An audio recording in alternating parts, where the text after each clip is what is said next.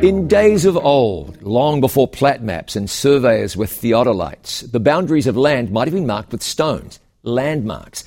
It's easy to see how the dishonest or mean-spirited might manipulate a system like that, which is why God said in Deuteronomy 27:17, "Cursed is the one who moves his neighbor's landmark." That'd be a despicable thing to do. But it even happens in church. Whereas Jesus said, "If you love me, keep my commandments," there's no shortage of people, even preachers, who will tell you you don't need to keep the commandments of God. They'd be right if they said we're saved by grace and not by law-keeping. But we both know that faithfulness to God is an expression of love for God and brings blessings into your life. Let's not remove God's landmarks. Instead, trust God. Let His will be done in your life. I'm John Bradshaw for It Is Written.